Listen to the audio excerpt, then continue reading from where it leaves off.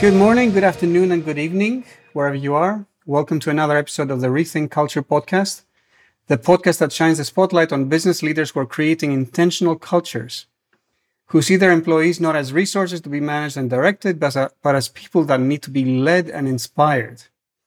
My name is Andreas Constantino, and I'm your host. I see myself as an accidental micromanager who turned servant leader, and over the years developed a personal passion for culture.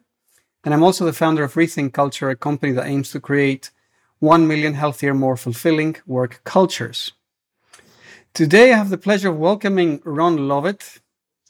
Ron is a Canadian entrepreneur. He's host of the Scaling Culture podcast and author of 2 books, including Scaling Culture, and actually read his book, and I was recommended to him, so I definitely had to invite him to the podcast.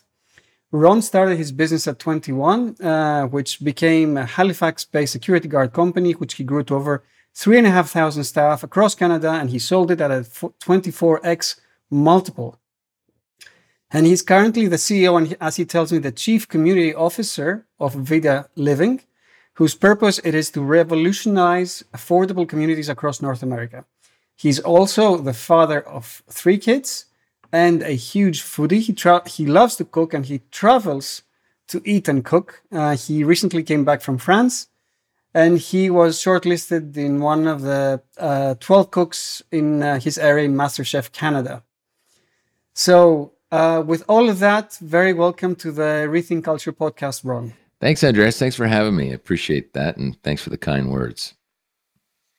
So where do we start? When did culture become important to you? When do you start thinking about culture and become intentional about it? That's a really great question that I don't think I've been asked for a while.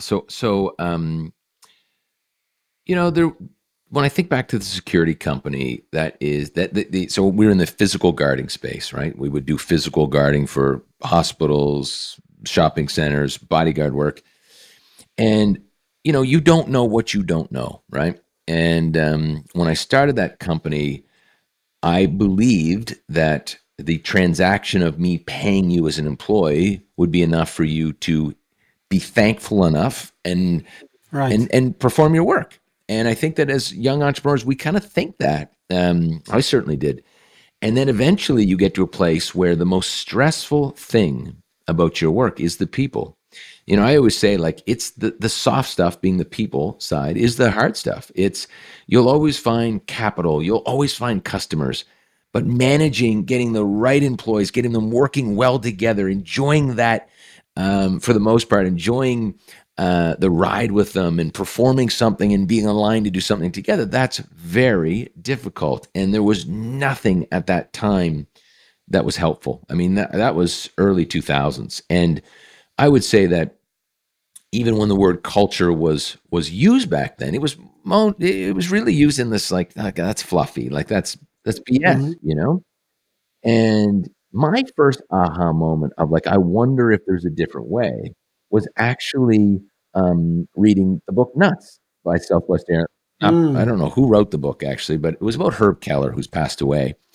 And I just thought, wow, there's always this moment, which I don't know if it was in my second book, but I'm reading this book. I was coming back from Florida and flying through New York, and I was at the end of the book, and I just read, Andreas, about Herb Keller wrote an email to their entire staff. I think I can't remember the exact story. Delta or one of these airlines had dropped their pricing, and he wrote an email and he said, in a memo, he said, we're at war. We all need to band together. We need to execute service like our customers have never seen. We are in the battlefield.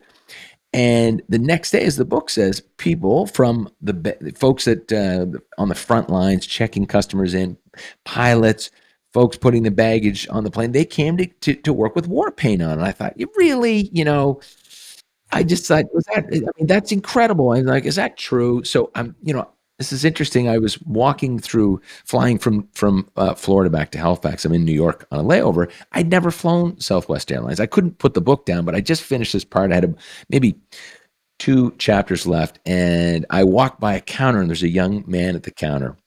And so I want to call BS. Is this real? Is my question, because sometimes I think there's fluff. I think sometimes you talk to Mm-hmm. CEOs, you're like, really, you say this, but let's Mm-hmm. look under the hood. What's really going on? Would your employees say that? And so anyway, I go to the counter and this gentleman's there, and I go up to him. I've got the book behind my back, and I said, "Excuse me, I'd like to ask you a question." He says, "Yeah, what is it?" I said, "Do you like the company you work for?" And he looks at me confused. He said, "What?" I said, "Southwest Airlines. Do you like the company you work for?" I press him.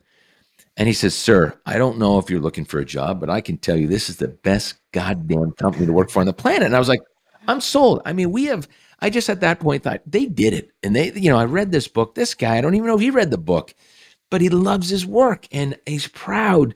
And and I just thought, I don't have that. I need that. And so I had then aspired to change everything to do that. And I knew, Andres, that we had an uphill battle, and it was going to be more challenging, and only because How many people were you at the time? Sorry. yeah, I don't know, probably, Was it early on yeah, there or was 600, something like that, and yeah? but so I knew we had an uphill battle because Southwest Airlines, they would pay their employees much more than I could ever afford, right? You're talking security guards that make $11 an Yeah. hour that don't meet Yeah. me. There's no manager at the airport or at this, there's Mm, they work at our mm, customer space in a mall that you do a 12-hour shift and hand their keys mm, to someone else. And I just thought, we have a lot of work to do. I believe this now, and we are going to have to figure this out. And so I was on a mission to do that, and then started you probably know some of the mm. stories, study companies like Starbucks, and they were our competitor. After I read Francis Frey's book, Yes. Uncommon Service, I thought, our competitor's not in the space. We have to be the best at customer Mm, service, and Starbucks is the competitor, and mm, let's study them. And so I became very, very focused on culture. And that was a big aha moment for me, and a look in the mirror moment as a CEO that said, I'm not going to hire someone to do this. I need to do this. This is the way forward. And that book was a pivotal moment for me, where I was, I certainly was in a place to think, I'm not enjoying it. And I can tell you that if you're a CEO or leader and you're saying that, and by the way, you're saying it consistently, I'm not enjoying this, it's draining my energy, you need to look mm. at your leadership. You need to look at your company. It's in your control. And so it was a big look in the mirror moment. And what was the arc from that moment to you writing a book on culture? Well, I mean, Because you were heavily invested yeah, when you wrote the book, right? yeah. It was interesting. So I, and we talked before we started. So my first book, Outrageous Empowerment. The first book, I wanted to. There was two things. One, I love stories, right? I love a good story. I love, Phil Knight's Shoe Dog, Lovett. I Mm-hmm, talk mm-hmm, about. mm-hmm, mm-hmm, There's just so many business storybooks that people were writing at the end of the journey or close to the end. And I thought, why wouldn't I? That as life comes in chapters. And why not write about a oh yeah. chapter that to me was a very impactful? It had starting a company, and an end. I sold that business. I was 36 years old, and I had my first child. And I'd learned so much. This was not an arc. This was a roller coaster up and down. And I thought, the book was meant to tell that story, and it was meant to tell people, look, you absolutely, if I could do this in private security, you can do this. It certainly lacked the how, which is the second book, which is that you read, Scaling Culture, which is the follow up book. But this story was just to be like, it's not easy. I fell on my face and fell again and learned and adjusted and learned, and then finally we caught some momentum and things were different. These security guards, they were what I call passionate stakeholders. They didn't have equity in the company. They had a stake. They had a voice. They had a stake. And that was a very different business. And people said you couldn't do it with security guards. Well, we did it. Mm. Quick digression. I had someone in the podcast a few episodes ago talk about turning a waste management business into a service first business. And he started in waste management because it was a business that was in dire need of a service first attitude. And, but I mean, it goes without saying, I think any business can have a service first attitude. My Absolutely. my question is, how did you start turning around Mm. this probably culture by default into culture by design? Yeah, so that is, it's interesting because that moment, and I see this in leaders and entrepreneurs, when they start to be like, oh, something needs to happen now. And then when they start to go to the other side, I'll call it a different type of leadership, to believe and lean into culture, it's pain. It's pain because what happens, and I wrote about this in my first book. I don't know about the second, but I had to start from scratch. I had to rebuild the company with individuals that were aligned with Mm, that vision. And so the entire leadership team had to go. Now, this is what wow. I'm talking about, Andreas, is most people don't have that type of courage. They stop in their tracks and they try to find some balance. Let's bring on some Yeah. new fresh people with the old people that don't align, and and like and Michelle's been here too long and so's Marty, and we Yeah. can't lose them, Yeah. and Yeah. Yeah. they can't do it, and they retreat, and they retreat.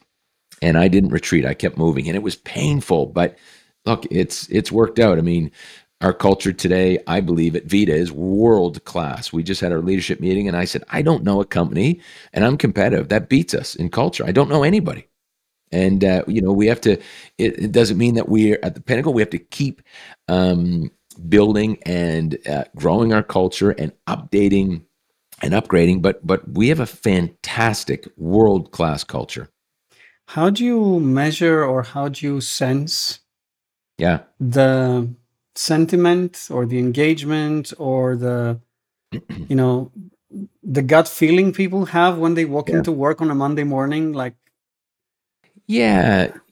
Yeah. So, I mean, we do a few things. One, I just think you can test, you can feel the energy. But every week we do a shout out on it. We do have a daily huddle. Some people might be familiar with that. So on Fridays, we do a values call out, and you would attach something significant, your high of the week, and your shout out to a colleague based on a value. And that really I mean, it's the most energetic call we have. mm, And so it's every Friday. Everyone's like, mm, nobody misses that huddle. Everyone's there. Everyone's like, you know, is so excited to praise their coworkers, and hoping they get a little praise, and hope that their work, was fruitful for the week. And then, it's interesting. When we were talking earlier, I pulled out a sheet. So we would do a much deeper dive. We would call it like a Vita vibe check. It's our mm-hmm, name for survey. And I'll share some of the questions. So our last few surveys, we thought, look, let's practice what we preach. Let's ask some questions that we might be scared to get the answer to. And I think that's important. These questions, by the way, and I'll read a few to you. If I had have asked these questions when I started my culture journey, I mean, I don't even know. It would have been pretty you'd bad. be on the floor. 100%, right? Now, I feel very confident. So, here's a few questions. Do you mind if I flip Of through a few of course. these? Because I Yeah. think they're great. I'm proud that we asked these questions. So my work at Vita is meaningful. And by the way, you might have some of Mm-hmm, these questions in your mm-hmm, survey. I'm proud to tell others I work at Vita. I feel that the leadership team at Vita cares about my well-being. Working at Vita has added significant value to my life. That's a big question. mm-hmm, Working at Vita has been beneficial to my mental health. Try asking that question. I mm-hmm, think a lot mm-hmm, of leaders mm-hmm, wouldn't do it. mm-hmm, Working at Vita has been beneficial to my physical health. mm-hmm, I feel connected to my colleagues.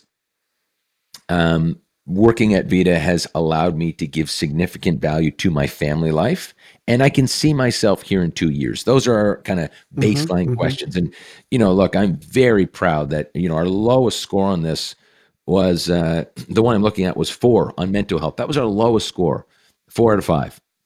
And so we're scoring quite high. And then we would sit, our process is very transparent. We get our entire group together, we go through the score, and we say, hey, 4, it doesn't matter that it was a 4 out of 5, and some people might praise that. It's our lowest score. Let's talk about what we can do to move the needle. mm-hmm, Let's mm-hmm, collaborate around that. mm-hmm. So, because we know, and I'm sure you know this with your new businesses, it's what the biggest thing you can do as from a failure standpoint is not to ask the questions. It's to do nothing with the answers. I mean, that is just the worst.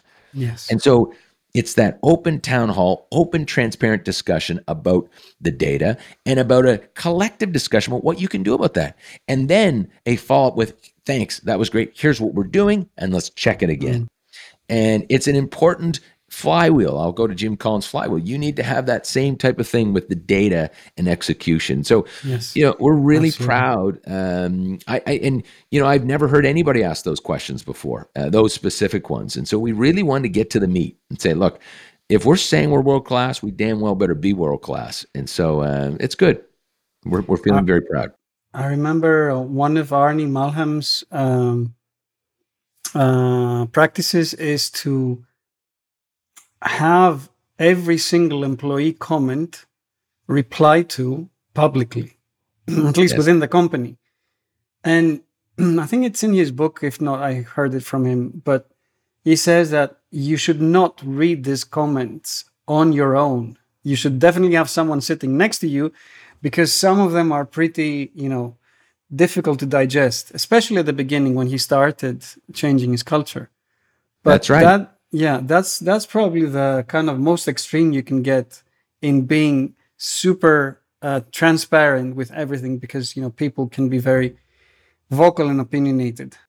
And you're right. And Arnie, I can tell you that if Arnie was to build a new business today, he wouldn't go through that same, that same cliff of those types of comments. It would just be different. He would be aligned from the beginning, know who he's screening for alignment, Yeah, know how to yeah, manage yeah, better. We all yeah, go through yeah, that. I don't go yeah, through that anymore either, and so yeah, yeah, yeah. it doesn't mean, look, no one's perfect. There's people that have bad experiences still at my company today. And then you say, what's going on? Is it a misalignment? Let's get to it. And Let's fix if it. it's, let's fix it. And sometimes that fixes, this is just not your home. I've been using this analogy lately. We're kind of on a rebuild on our finance and admin team. We've scaled so quickly. We just blew out the team that we had. And I've been saying that, there's two types of companies. I got this from a friend of mine, Wayne Crowley. He used this analogy. Vita is a pirate ship. And then some companies, huge companies, are Navy ships. And to sometimes recruit a Navy member to get on the pirate ship, that is just doesn't work. It's very challenging to have someone come from the Navy and get on the pirate ship, where you're just trying to figure it out and you're moving all the time. The wind's changing and you don't know what direction you're going in. And so that's also those are different cultures, a Navy ship and a pirate ship, Yes, right? totally. And so it's nice. We Jody Tanner, who's one of our partners in the business and leads our people and culture, we were going through a set of interviews not too long ago, and I was talking to an individual, and we try to, in some cases, talk someone out of the job, say this is really what it is, and it's either going to draw you in or deflect you. And Arnie talks about that. And she was excited on the call, and I said, great, well, you think about this discussion for 24 hours, and let's circle back. She called Jody and said, not for me. Perfect. Because if we didn't find it now, we're going to find it at some point. And so your job is to, once you get your culture set, it should be divisive. It should be attract or detract. And that's okay. You have to be okay with that. I think that's also a moment, Andreas, that even for me was like, some people don't want to be here. Is it wrong? No, it's not wrong. It's okay. Keep moving. Doesn't mean you don't need adjustments and you can't do better, but you know what I mean. And something else I read in these thoughts is approach a misfit with love and not fear. So we're in this together, but our needs might be different, or this might not be the right company for you, or your skills might not be used as well as they could be here, or but love rather than any pressure or any fear or any threats or any intimidation, it's so much easier. Andres, you are absolutely right. And I've been in business now. I'm 44. I've been in business for 23 years. I've never in my life, knock on wood, I've never had a lawyer send someone a letter on my behalf. I have never had someone from HR when I'm dealing with it. That's just a cop out. I've never received a letter from a lawyer. I've never had someone sue me Yeah. for wrongful dismissal. I mean, I hear about this stuff all the time. I've never had it, and I can Yeah. tell you, I've had some sticky situations, and I'm Mm, always honest, and I always do it with love mm, and an authenticity that, to your point, I've had lots of people that don't work out, and I talk about that. I would say, Andreas, look, let's get you in here, but let's talk about that breakup today. So you know what will happen. One, we'll never pull the rug from under you. We'll have a discussion where this isn't working, mm, and we'll have an open discussion about that. But because we brought you in, we'll help you out. And what I mean by that is I will work my contacts to help find you the right home. And when you know that, you feel pretty darn good. We had a guy who was our COO not too long ago, and he knew I would help him find mm, a home and be there for him and use contacts mm, and be a reference. And he just found a fantastic job, and we're high fiving, and I'm still supporting him on that human being's journey, whether it's in my company or outside. I've had, I mentioned Jody before. She left my company and came back. I talk about that story in my first book, and everyone mm, said, "How could you take her back?" mm. I That would would be struggle with that.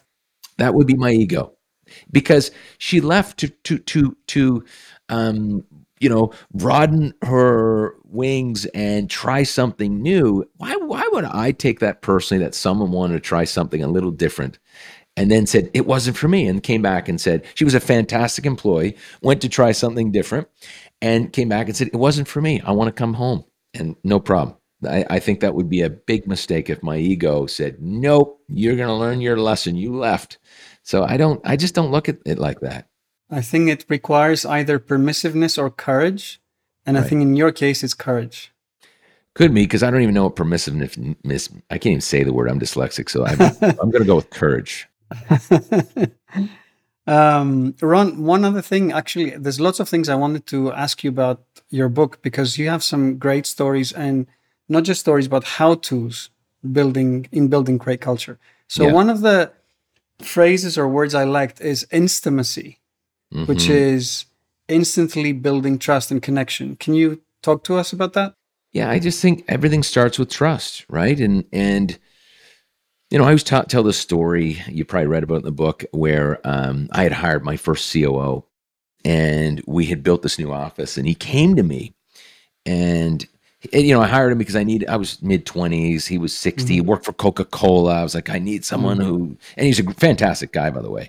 Very old, kind of old school, I'll call it, old school leader, but a good leader.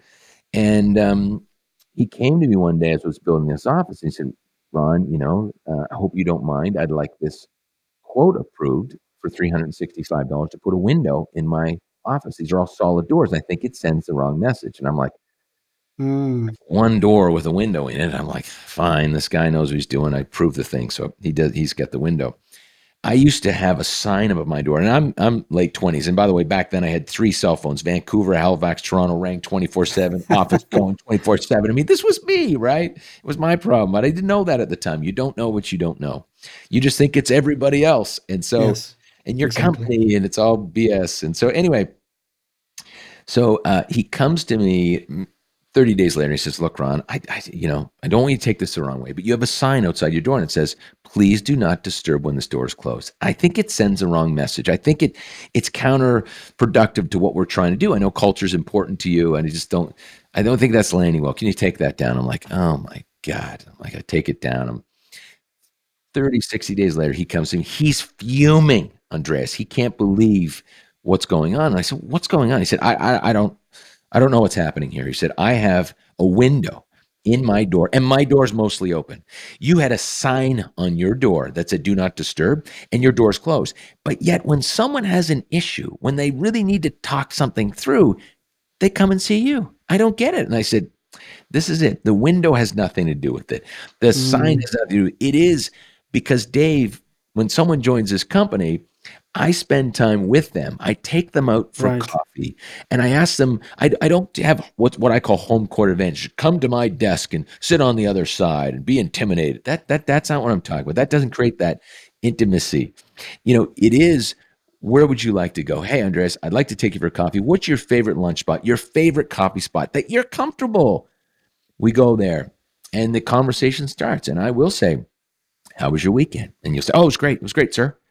How was yours? And I was like, not great. My daughter was sick.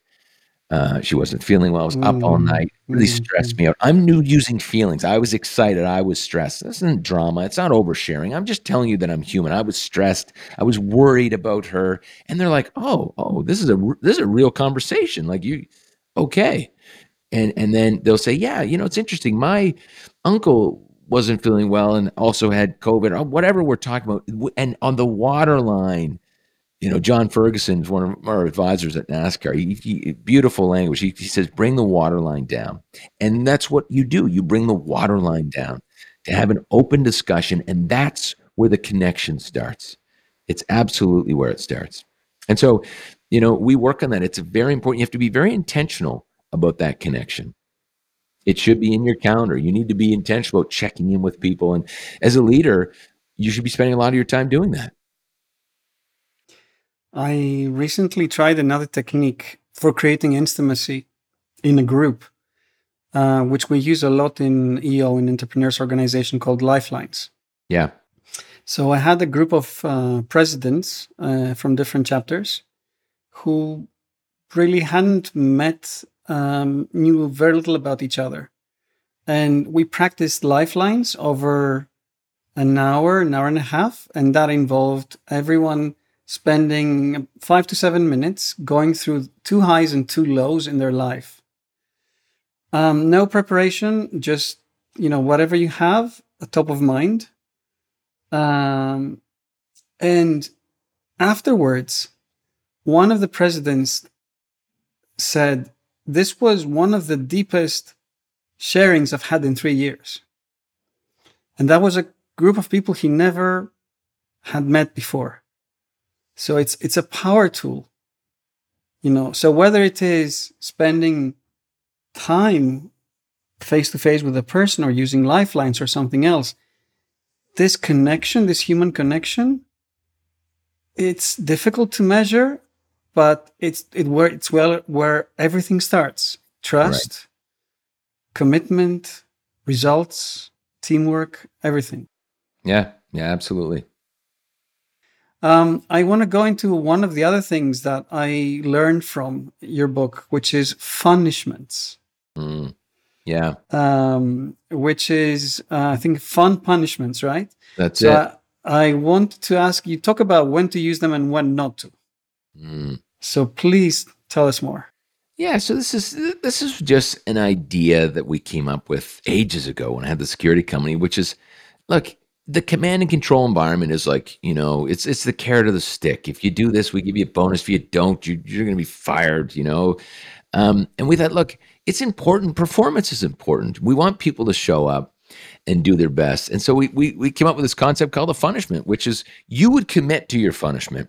And so we'd say, okay, you're a salesperson, Andreas, and we'd say, okay, there's 5 salespeople, and their sales goal is to make 100,000 in revenue over the next quarter. And we'd say, okay, is that what you're committing to? Okay, so you're buying into the process, change management, very important. Yeah. I'm not telling you what you have to do. Let's make sure. And if it's wrong, we can debate that. But let's say we all agree to 100. And it's okay. What are you putting on the table if you don't hit your goal? Let's have fun here. Let's do a punishment where something that would make you uncomfortable. Is it that you have to lip sync in front of the group? That you have to, donate $1,000 to Donald Trump's, campaign? What's going to make you uncomfortable? And let's have some fun with this. And so with this, it also shows you behind the scenes. Like, I don't want to do a lip sync. I'm very uncomfortable. I don't want to sing. I don't want to dance. Like, and so you can kind of have some fun. You get to know someone better, and you can really have some fun with this. And so, I think that the process is important. Someone has to buy into this, say, okay, I don't want to do this. But I can tell you that people step up their game when they commit to some type of punishment, a fun punishment that they don't want to do. I certainly do too. I make commitments, very fun and uncomfortable things that are kind of fun we can laugh at. And it just it brings that waterline down again, right? It kind of says, okay, let's have some fun with this, and I think that there is, I think people just take themselves too seriously. And I'm changing directions a little bit here, but and a lot of people and leaders know the exercise start, stop, continue, right? Mm-hmm. You get to a group of people that know each other, have been working with each other, and you say, look, let's get together. What should you start doing? What should you stop doing? What should you continue to do? We just did this with our some of our key leaders on Wednesday of this week. And I start off and I say, okay, I've got the tissue. Let's go. Give it to me. What do you got? I'm just bringing the water line down. And people are laughing because they know it's going to be uncomfortable. And I'm going first as the leader. I talk about that in my book and how to build trust. Big moments, you go first. And, so the punishment is the same type of thing. I would bring my own punishment, my own commitment first when I use that process. And yeah, it's a fantastic tool. I remember one of our facilitators at the GLC Global Leadership Conference accelerator track. I think it was Elliot Jacobs. And he said, anyone who's late after the doors close, and he was like literally 5, 4, 3, 2, 1, like holding the doorknob and counting the seconds until the doors close. And, whoever's late is therefore a punishment.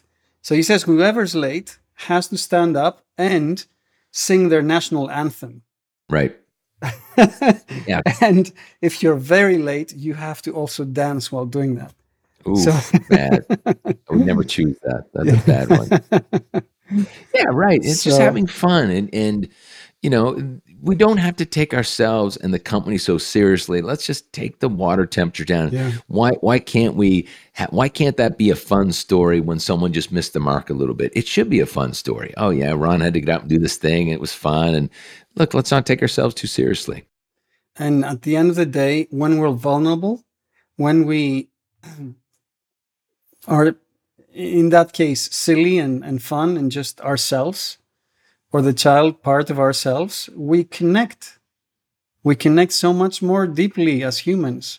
Like, I think it was Socrates, maybe, who said that you learn more from an hour of watching someone play rather than from a day of discussions, something along these lines. Yeah, I believe that. Yeah. Yeah, it's interesting. Yeah, I back to vulnerability, and I think this came up a lot during the pandemic. And I always say that in the old, I don't say old days, even when I started in my early 20s, vulnerability equaled weakness in my head. Oh, yeah. Today, vulnerability equals bravery, right? And connectivity. And so I do talk about that. When should you go first, and when should you go last? And as a leader, and it's very important. When you have really troubling news, you should go first. When you're uncertain, you should go first. When you need to open up and talk to the company about some challenges that the company's had, you should go first. When you're collaborating with your team, when you're getting ideas, you should go last. When you're having a discussion, you should go last. There's times to go first and there's times to go last. When you're being vulnerable, you go first. If there's a vulnerable component, in a lot of cases, you should go first as the leader. It's a very good framework when you should go first and last. And these are very conscious decisions to be made by a leader. And that's what you expect of a leader, to be there when they need to protect the team and show the way and show the confidence and the conviction and the anticipation of the challenges, and at the same time be the last to, be the guy with a shiny new idea. No, thank you. I mean, we have plenty of those, so leader needs to speak last. Yeah, absolutely. You got it. Absolutely. Yeah.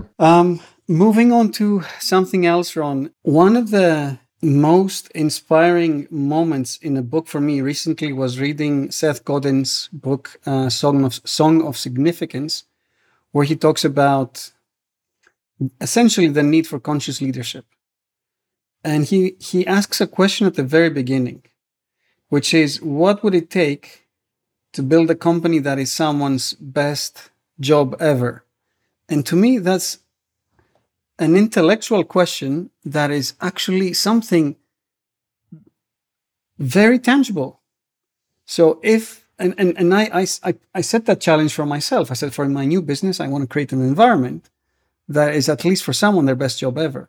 And so my question to you is, if you were to create a new business, I mean, you created Vida recently, but how would you go about saying, what are the 3 things or one thing that need to be in place? Yeah. Yeah. So one, I haven't read the book. It sounds like a great book. I'll order it.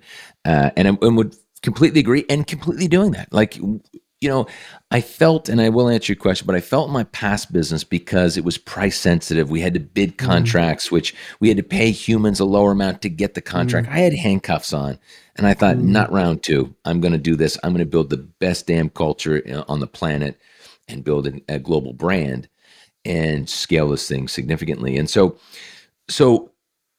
to start a company, to do the things that you read about or that we spoke about that Arnie went through, I just thought, I'm not going to open the doors until I have my purpose baked in, revolutionize affordable communities, my values. I'm going to go back. I'm going to upgrade my values from where they used to be. Let's push the boundaries on these values and upgrade those and know that those are the values day one before I open the doors, right? Most companies, I had never had the opportunity to do that. And most don't. I did it on year 11 and it was horrible. It was painful. Arnie, it was painful for him too. And so BHAG, 10,000 units by 2027. I mean, these are big, these are foundational pieces. And then the last is, I really, I love Jim Collins' flywheel because all these are huge, pie in the sky. And then you have that flywheel. What do you do that's going to do the next thing that connects the next thing that creates a domino effect? And you have this flywheel turning in your business. That's for me to balance and have focus in the business. And so those are the kind of four things that we built before opening the doors. And it is a game changer, right? And when it comes to people who are not intentional yet about their culture, what would you say they have to rethink? Yeah. So when you say intentional, that are just, they have a culture by default. That they have a culture by default. Yeah. Yeah. Right. So, I think that I'm going to use maybe strong language. If you don't believe, well, let me go to a quote for a sec. You're on one side of this quote or the other. If you're listening, you're on one or the other side of this quote. And the quote is, none of us will build great companies. We will lead incredible people who will build great companies. Mm-hmm. You either agree with that or you don't. If you don't, you are in a culture.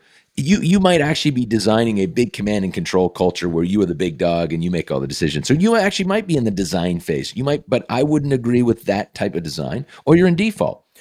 Or you're designing the other culture on the other side, saying, yeah, I need to build this environment where these people love to work here. They are a passionate stakeholder. They enjoy it. It permeates into their family life, their community, and so it's a choice. It's a conscious choice, right? And so my suggestion is, if you are on one side saying, okay, I agree, I'm going to just lead people. They're building the business. I'm just leading them to do that.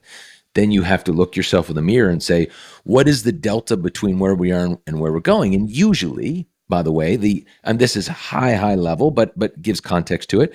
It's building your values, screening for those values, making sure, and I talk about this in my book, I went through the process of, building our values out, but not screening for them. Then you'd show up, Andreas, and then we'd be completely disconnected. I'm like, why did I do this? Back to my earlier story, someone left today, they'll leave in a conversation before they show up in the second interview, knowing this culture is not for me. It's fantastic. Before it was come in here and let me shove our culture down your throat. Doesn't work.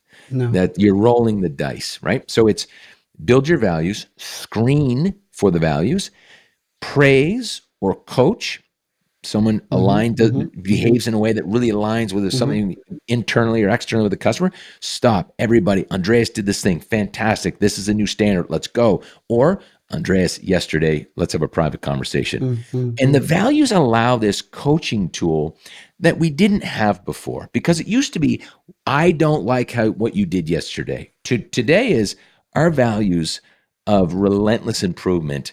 Tell me how what you did yesterday would align with that. Walk me through that. And so this creates, it's not me or you, it's us aligning with the values of a company, right? And if you do that, you will build and sustain your values throughout the organization. So it's create values. Oh, I did miss a part. Screen for the values, on board, which I missed originally, on board, make sure they do understand the values, the Mm-hmm. stories, what has worked, Mm-hmm. what hasn't worked, where they participate in those values, and then coaching and praising based on values. Mm. And then so it's actually that simple, right? Let's think about that. There's some work to be done in those steps. Well, I don't have an onboarding. I don't have values. Great. Well, get to it. Take my book, Outrageous Empowerment, read our values, and rinse and repeat and steal what you want. It's who you want to be in the future, not who you are today. A couple of thoughts on that. Firstly, I think your book has a very thoughtful and comprehensive section on coaching. It's short and sweet, and I think it covers a lot of ground on what you need to be a good coach. Mm-hmm. The other thing is, I think the peer accountability, which I've really learned through EO, is such a powerful tool. So, to the example you mentioned before, instead of saying to someone, well, I didn't like your behavior, you say, well, how does your behavior relate to the values of the company that we've all committed to? That is an accountability story. Like, we built this company, you joined this company knowing that these are the values and we all agreed to them. So the story of accountability is so much more powerful because you refer, or both people refer with love, not fear, to a common agreement. And they just hold each other accountable to that common agreement. And then it's not, there's no discussion about why or how, but it is, okay, let's stick to what we agreed or let's part ways. Right. And I have presidents in my region. So this year I'm area director in Europe in EO, and I have presidents saying, how can I get my board, which is a board of volunteers, entrepreneurs, volunteers, to do this or to do that? And I say, you start with a joint agreement.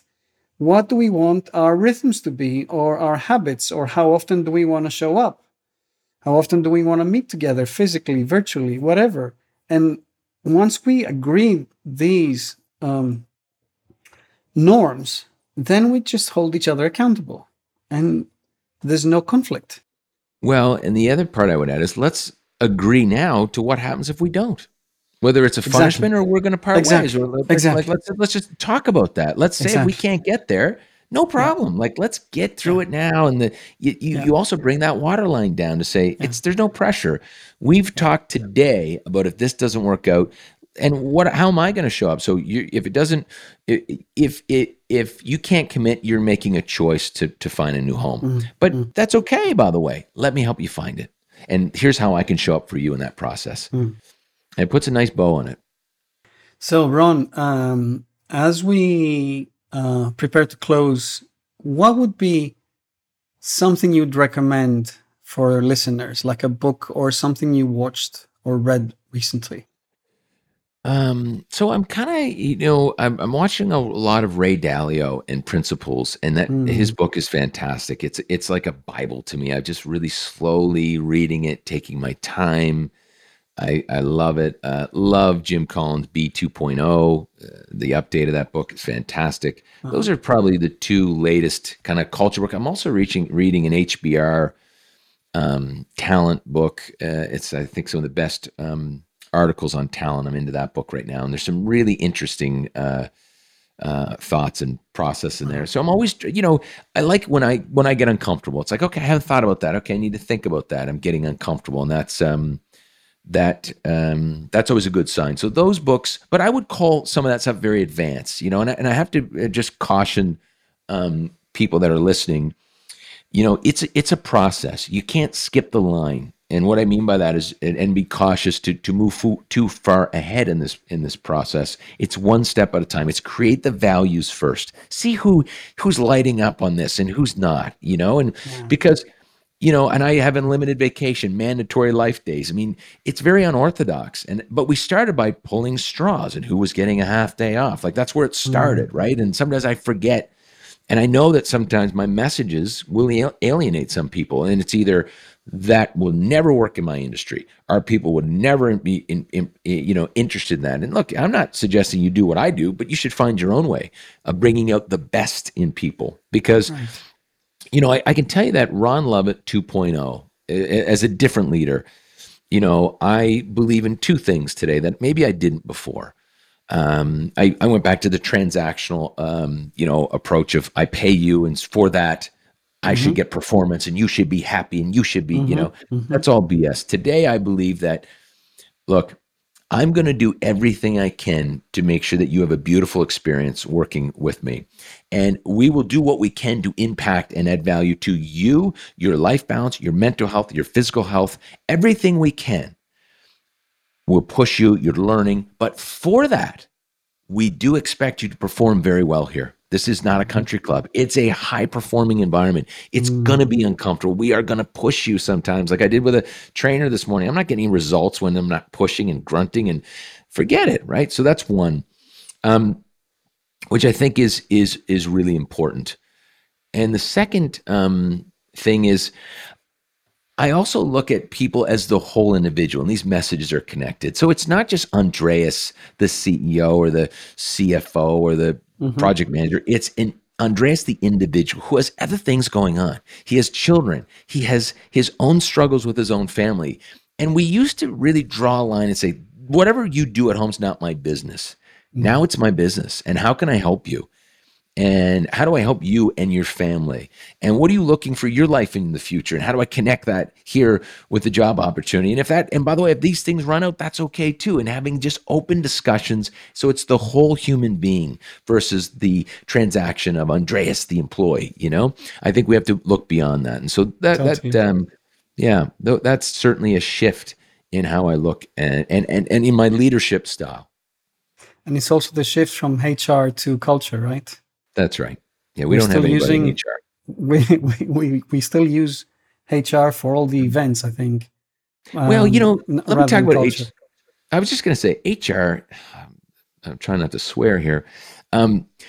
It's just it's an excuse. Oh, that's just HR. This is HR. Everyone needs to be in HR. If you're a people leader, you have high influence in your organization. You better have the HR practices, if that's what you want to call it, of leadership and treating people well and coaching. This isn't like go to HR for all that stuff, and the culture stuff's at HR. I mean, some people just still get that wrong. Everybody's involved in the culture. Everybody has an impact. If you lead people, you have bigger influence, bigger impact, which equals bigger risk or reward in your organization. It rewards you very well, or is there's huge risk to a negative impact of a leader that is misaligned with your culture. You should think about that. Ron, there's so much more we could talk about, but I know you're limited for time. And I want to keep it as well punchy to 45 minutes or so, which is where we're at. So Beautiful. Thank you for sharing your stories from your book and from your life, from your work. And thank you to everyone for listening. Do hit the subscribe button so you don't miss the next few episodes. And don't forget to tell us what you think by emailing rethink@rethinkculture.co. And do keep leading. Thanks, Andreas. Great podcast, great discussion, and keep getting these messages out there. You too, Ron. Cheers.